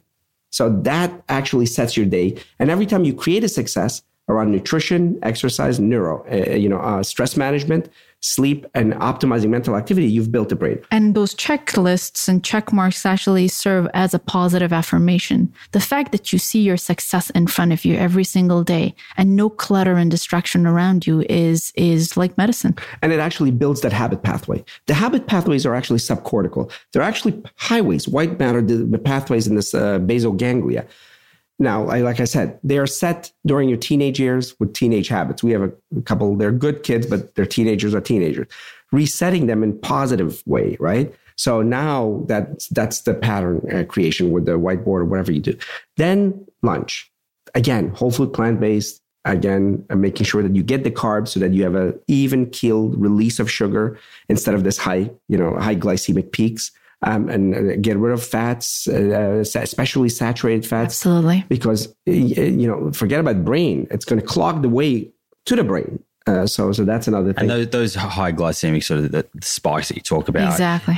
With the refined sugar, that's just going to shorten your attention span. Absolutely. Very true. Absolutely. And after lunch, what we do is another session of meditation, shorter, but again, bringing the mind back to focus. And we've actually reduced caffeine as we get older. Well, she doesn't get older. I get older. The caffeine starts affecting you a little differently. So before I could drink coffee right before sleep and I would be out. Now, if I'm drinking past 2:00, it's going to affect me. Mm-hmm. Most people are not actually aware of that. see if that effect is there. So we reduce that. And then again, from then on, one other meditation or mindfulness session we do is at night. We do exercise earlier in the day before 5 o'clock because you don't want to be revved up.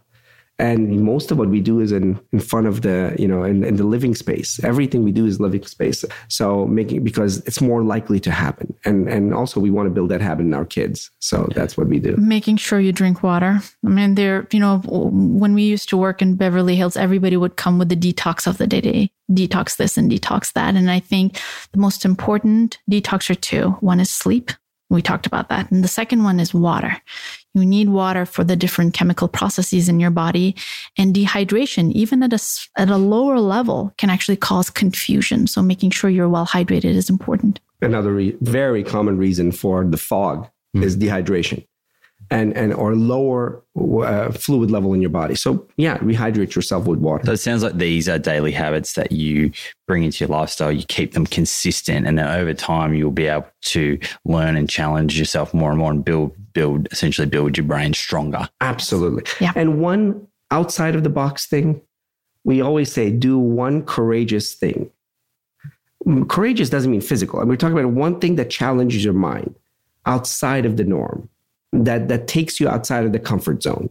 One thing. And we say one social, one cognitive, one behavioral. That's not for some catchy little show or something. It's for your ability to release the full power of the brain. We keep that beast in a cage that we don't even see. The only way you can release that full capacity is by creating the habit of release.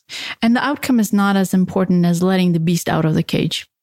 That's a book right there. Let the beast out. There you go. Stroke is essentially the second leading cause of death in the entire world, and about 5.5 million deaths are attributed to stroke in the world. And like Dean said earlier, the numbers are just crazy. In the United States, more than 800,000 people, and every 3.5 minutes somebody dies from a stroke, which is crazy. Close to about 410 people dying of stroke every single day. And what's the average age? Because I know that the pathology starts over many years, decades, Yes. from one's lifestyle. But when are these events occurring usually? Up to 55 men and women are equal. Yeah. And then after 55, men have disproportionately higher proclivity for strokes. Is that because of certain things like blood pressure or? Correct. We're still trying to understand that whether, estrogen in women seems to have any protective effect at that later years. But it seems that men have more vascular risk factors than women and end up having more strokes. But then after age 75, again, the risk actually becomes the same for men and women. So that many people are dying every 3.5 minutes, every year. The numbers you said, they're pretty huge. It's the second leading cause of death in the world. Yes. But the other aspect is the ones that don't die are severely disabled, right? So talk me through that. What is one's life, or what can one's life look like? How does this impact, the average person who has a stroke? It's horrible. So stroke is the most debilitating disease in the world, which essentially means that the quality of life or the disability adjusted life years are far worse than any other disease. You have individuals coming in, they're completely fine, and within minutes, they lose all functionalities.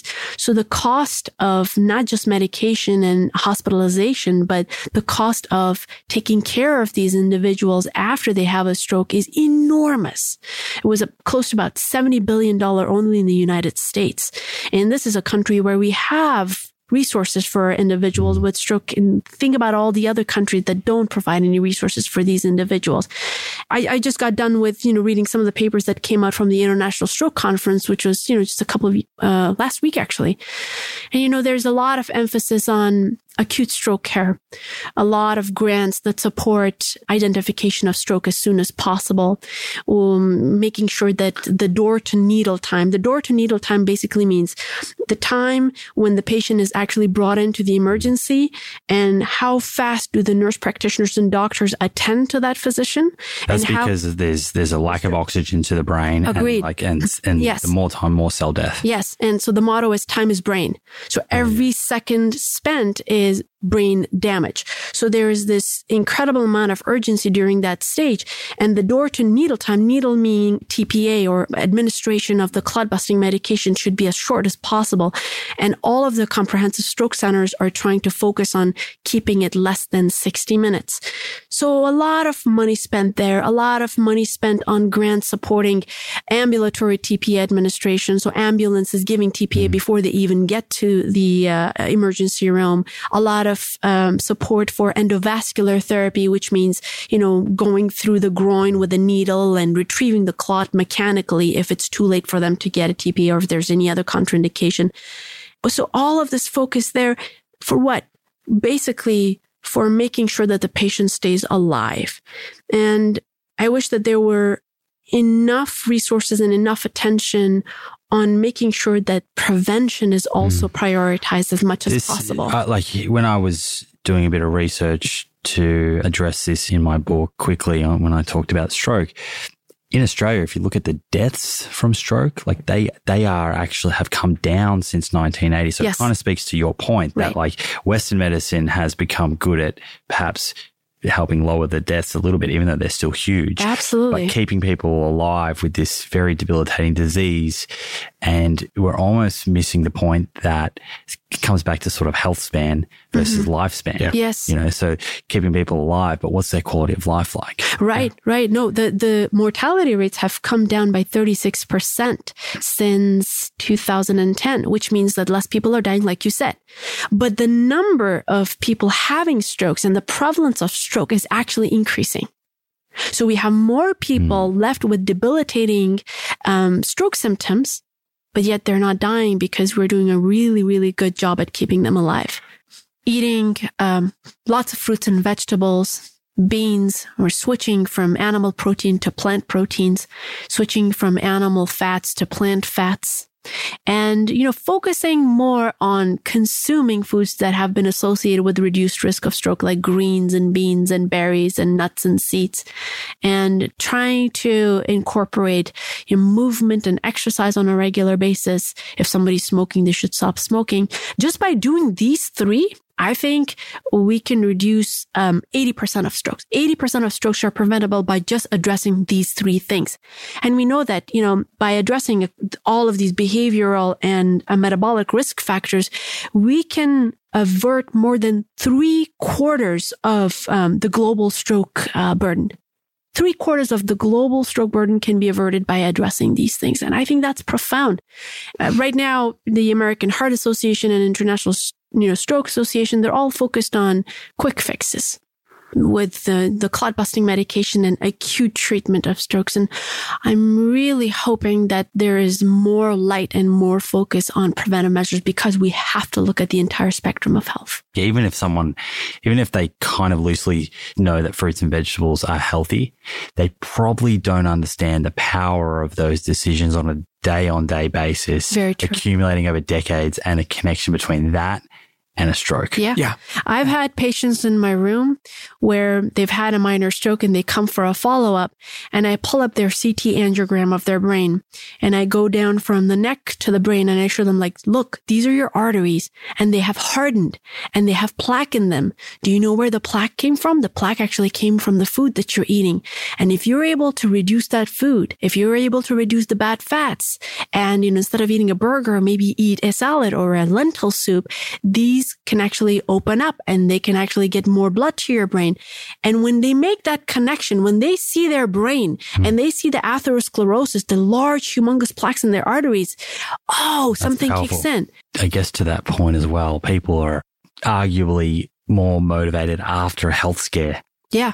To make a significant change and to invest the time into exploring that. Right. Absolutely. Fortunately or unfortunately, a lot of times it's too late. But, working with people who have had minor strokes, I think that's one of the most rewarding experiences ever because you've been through it. You've known how it feels to be paralyzed. You know how it feels to lose your vision or your speech or your inability to think. And I think we work with probably one of the most motivated population there.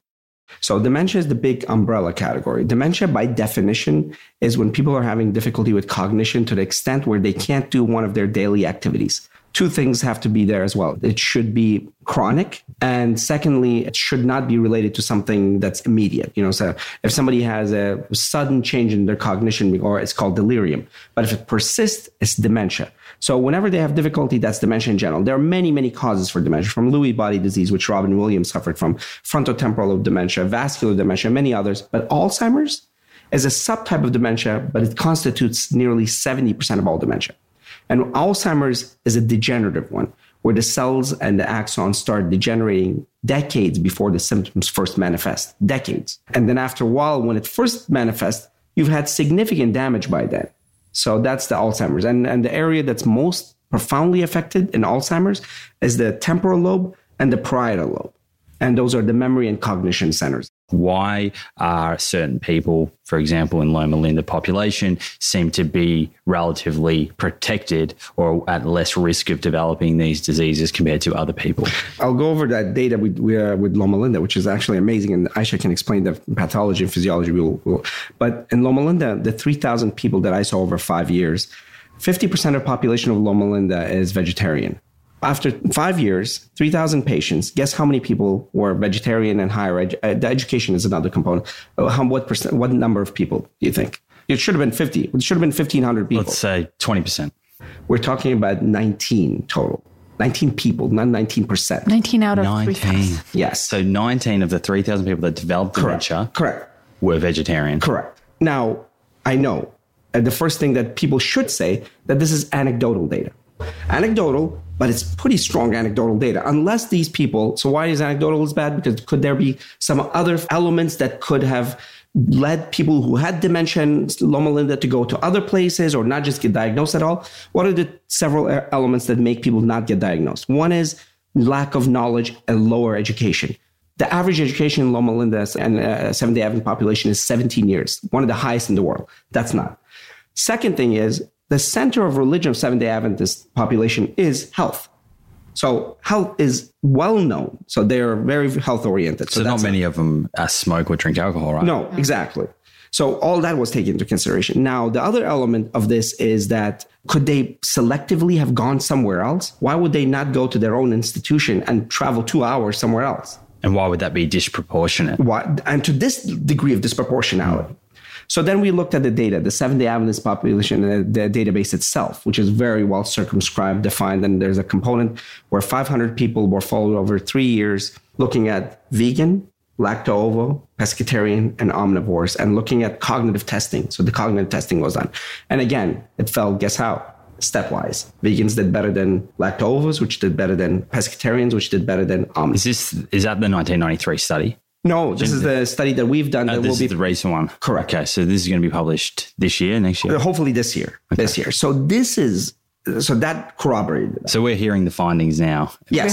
Yes. There we go. So it's remarkable that we have this kind of data, yet you can't just push it off by saying it's epidemiology. We have cross-sectional. We have anecdotal, but 3,000 anecdotal. And then Ayesha was in Columbia University, and they've done studies in California Teachers Study and others prospectively that have shown the same thing again and again and again. The brain is the hungriest organ in the body. This little 3-pound organ, which is 2% of your body's weight, consumes 25% of your body's energy. So by definition, it's the same mechanism, the same Krebs cycle, the same all these mechanisms that you know of, but it's being overrun. It's being overwhelmed. It's supposed to live 30 years. We are not expected. So when these paleo people bring the example of paleo, really, we were supposed to live 30 years, and now you're bringing chronic disease into this formula. We were supposed to, run away from tigers, mate, reproduce, and die. Not always in that order, but, we did it. Then the average age was, what was the average? Anywhere between 15 to 30 years of age? Yeah, but people only made it beyond age 15. Like 47% of the population made it beyond age 15. And the average age was essentially somewhere between 27 to 37. Most of the people died in their mid-30s. Long enough to sort of procreate. Exactly. Yes. And then now we're using that as a model for chronic disease? Really? I mean, where's the logic in that? So now we're living longer and longer, 70, 80, and that's fantastic. I love it. But the brain is being overwhelmed. Remember that it's the organ that continually works, even at night. In fact, the best work it does is at night. The cleansing that it does is at night. If you traumatize it through lifestyle, which is the biggest trauma, you're going to affect it. Eventually, it's going to catch up. So take me through a little bit more this study that you guys are publishing. There was a paper, you probably saw it, came out, I think it was like a month ago, another one from the Adventist data.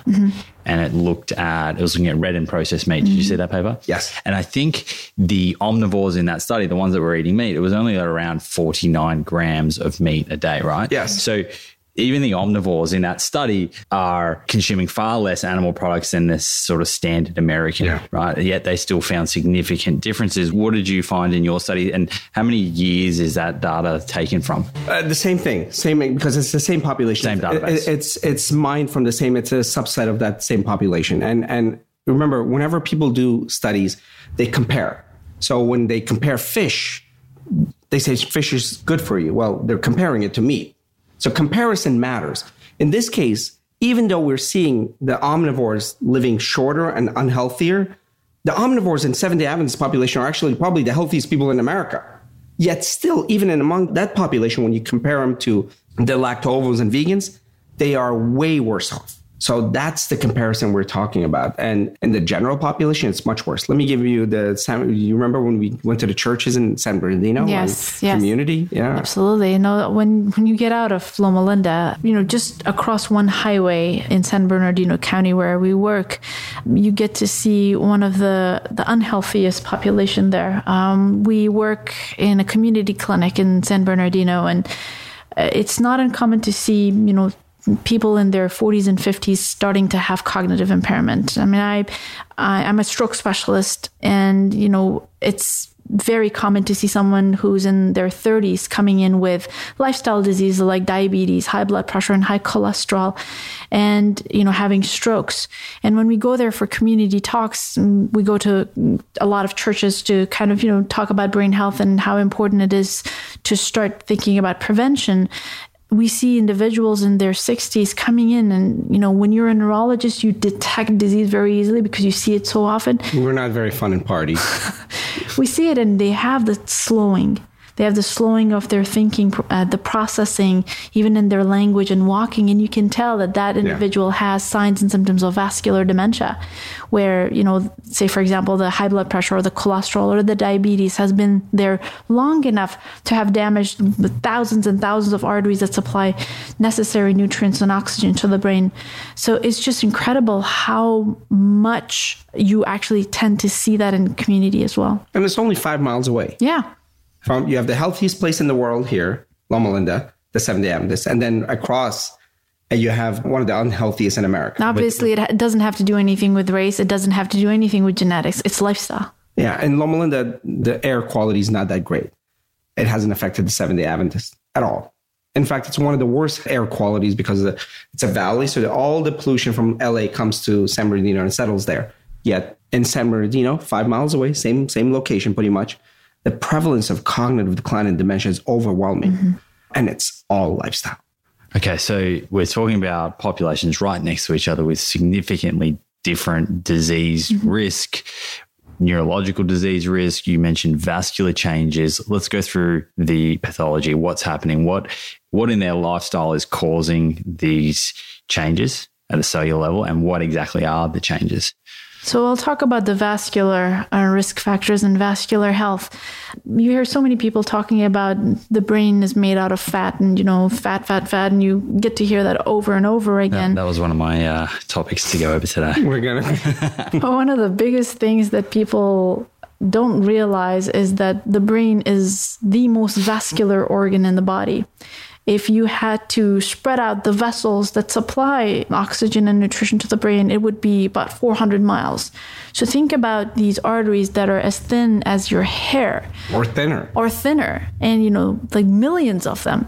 When somebody lives an unhealthy life, say, for example, when they're not caring for what they eat, or they don't exercise, or they don't sleep, or they're under a tremendous amount of stress, what happens is you get processes like inflammation and oxidation and dysregulation of energy and fat causing damage to the arteries. And this causes damage to the infrastructure, and the brain is essentially starved of all the necessary nutrients. And so, there are specific parts of the brain that are more susceptible than others. The hippocampus, which are the areas of the brain that are responsible for memory and coding, it's a very, very sensitive part of the brain, and it's, it senses changes in oxygenation and inflammation and oxidation. And that's the part that is hit. And that's how people actually have a difficult time processing memories, encoding memories, or being very fast when it comes to decision making or planning. And, overall, when we see thousands and thousands of people coming in with MRIs, we get MRIs or, brain imaging to find out if there's any structural damage or vascular damage. And there's a term called white matter disease, and you see these individuals with lots of white matter disease. Why? Because they have had high blood pressure. Why? Because they've had very unhealthy diets that were high in saturated fats, high in salt. And over time, that actually destroyed the very connections between the cells.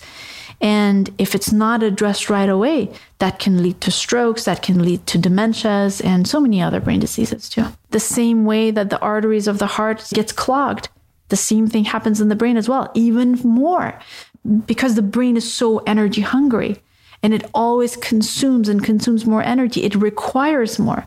So any small damage to the vessels actually cause a magnified problem. And my understanding is that you can't reverse dementia and Alzheimer's. Am I correct in saying that? Or can you actually get some reversal damage? I'm glad you're asking this question, because there are a lot of people out there who are just making a lot of money off of the concept that you can reverse Alzheimer's disease. And I want to be clear here that you cannot reverse Alzheimer's disease.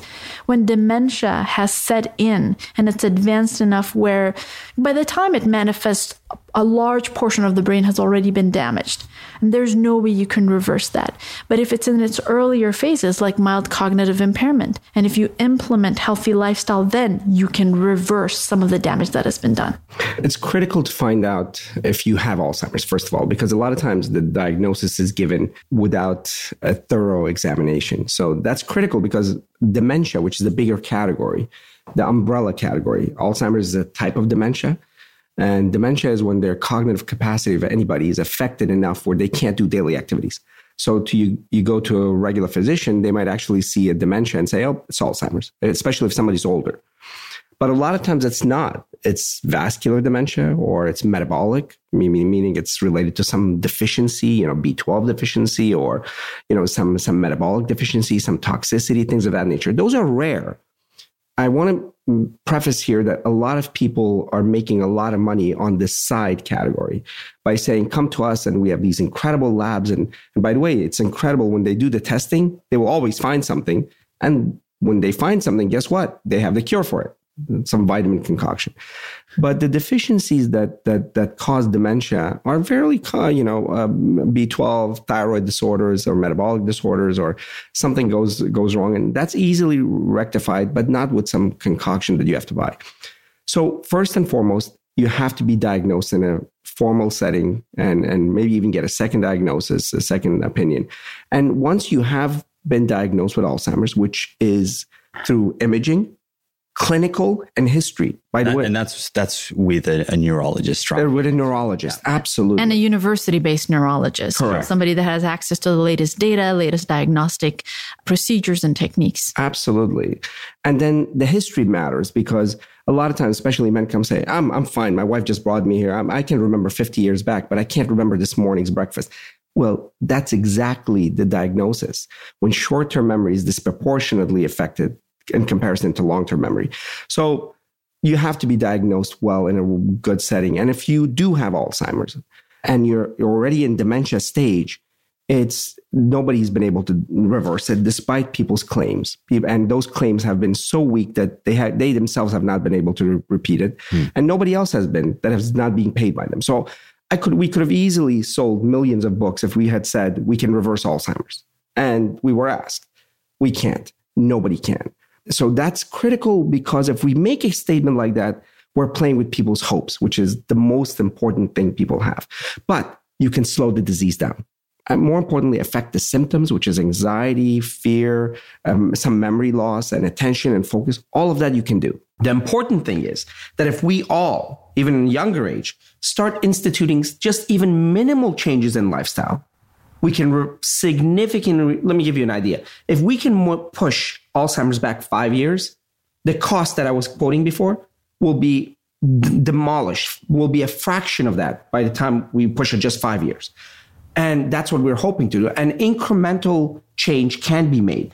Ayesha did one of the biggest studies in the country, that California teacher study when she was in Columbia. She won the American Heart Association Research Award for that. And I'll let you speak about it. I just set you up. You won the award? Come on. Yeah. He always brags about me. That's great. But I think it was really exciting because it was one of its kind study where, you see this population that has been studied for over 25 years. And you have a lot of information from them. So you get a lot of questionnaires. They filled out 5 questionnaires. So we had a lot of data on them. And I wanted to look at stroke because, there's a big correlation between Alzheimer's disease and vascular diseases of the brain now. But, we've tried to focus on stroke, and the next set of analysis is on Alzheimer's disease.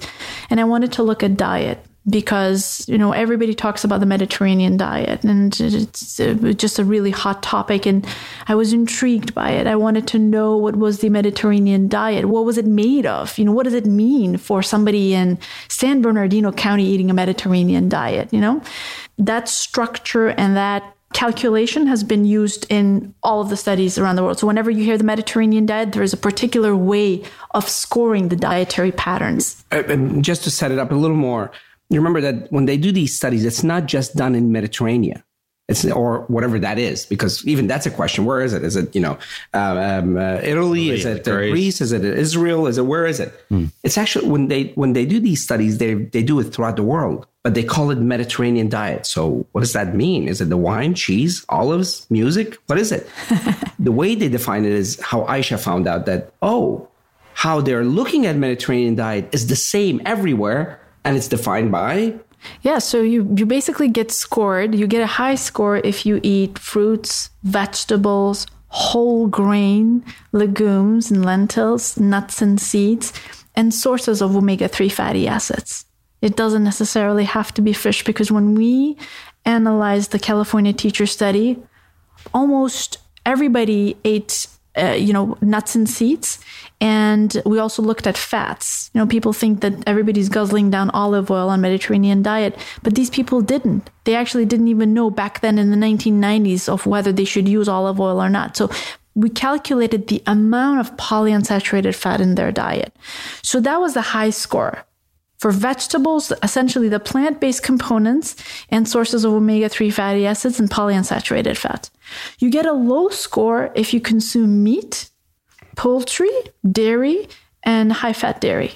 So essentially, you're getting a dietary pattern that's essentially plants, and it's whole and it's unprocessed. Overall, were they consuming much total fat? No, they weren't.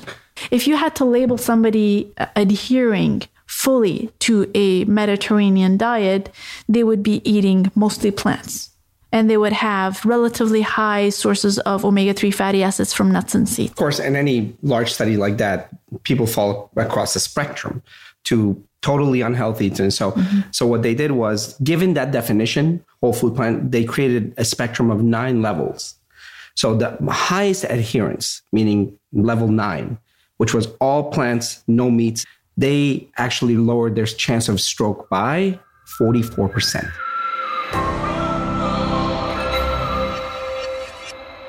There we go. What did I say? Aren't the Sherzais just incredible? It's nice to bring all of the highly practical and instructive information into one episode, right? I hope you enjoyed it as much as I did. And if you are looking for more information on brain health, then I do suggest reading through chapter 7 in my book, The Proof is in the Plants, and also grabbing a copy of the Sherzai's 30-Day Alzheimer's Solution, a brilliant read that contains both the why and the how with a mix of information and recipes. 2 books that complement one another and will really, really help you make sense of the science and take your nutrition game to the next level. As always, both myself and the Sherzais would love to hear from you on social media. You can find us on Instagram at SherzaiMD and at plant_proof. let's continue this conversation together. If you did enjoy today's episode, please make sure you are following or subscribed to the show. And if you can take a minute and leave a review on the iTunes app, that would be greatly appreciated. When a show has more reviews, it helps convert people that may be sitting on the fence as to whether they want to listen or not. So they do help. Thanks for hanging out with me. I love learning about all of this stuff together and look forward to catching you in the next episode. Until then, more plants, my friends, more plants. And perhaps, based on today's conversation, let's all have a think about that sleep routine too.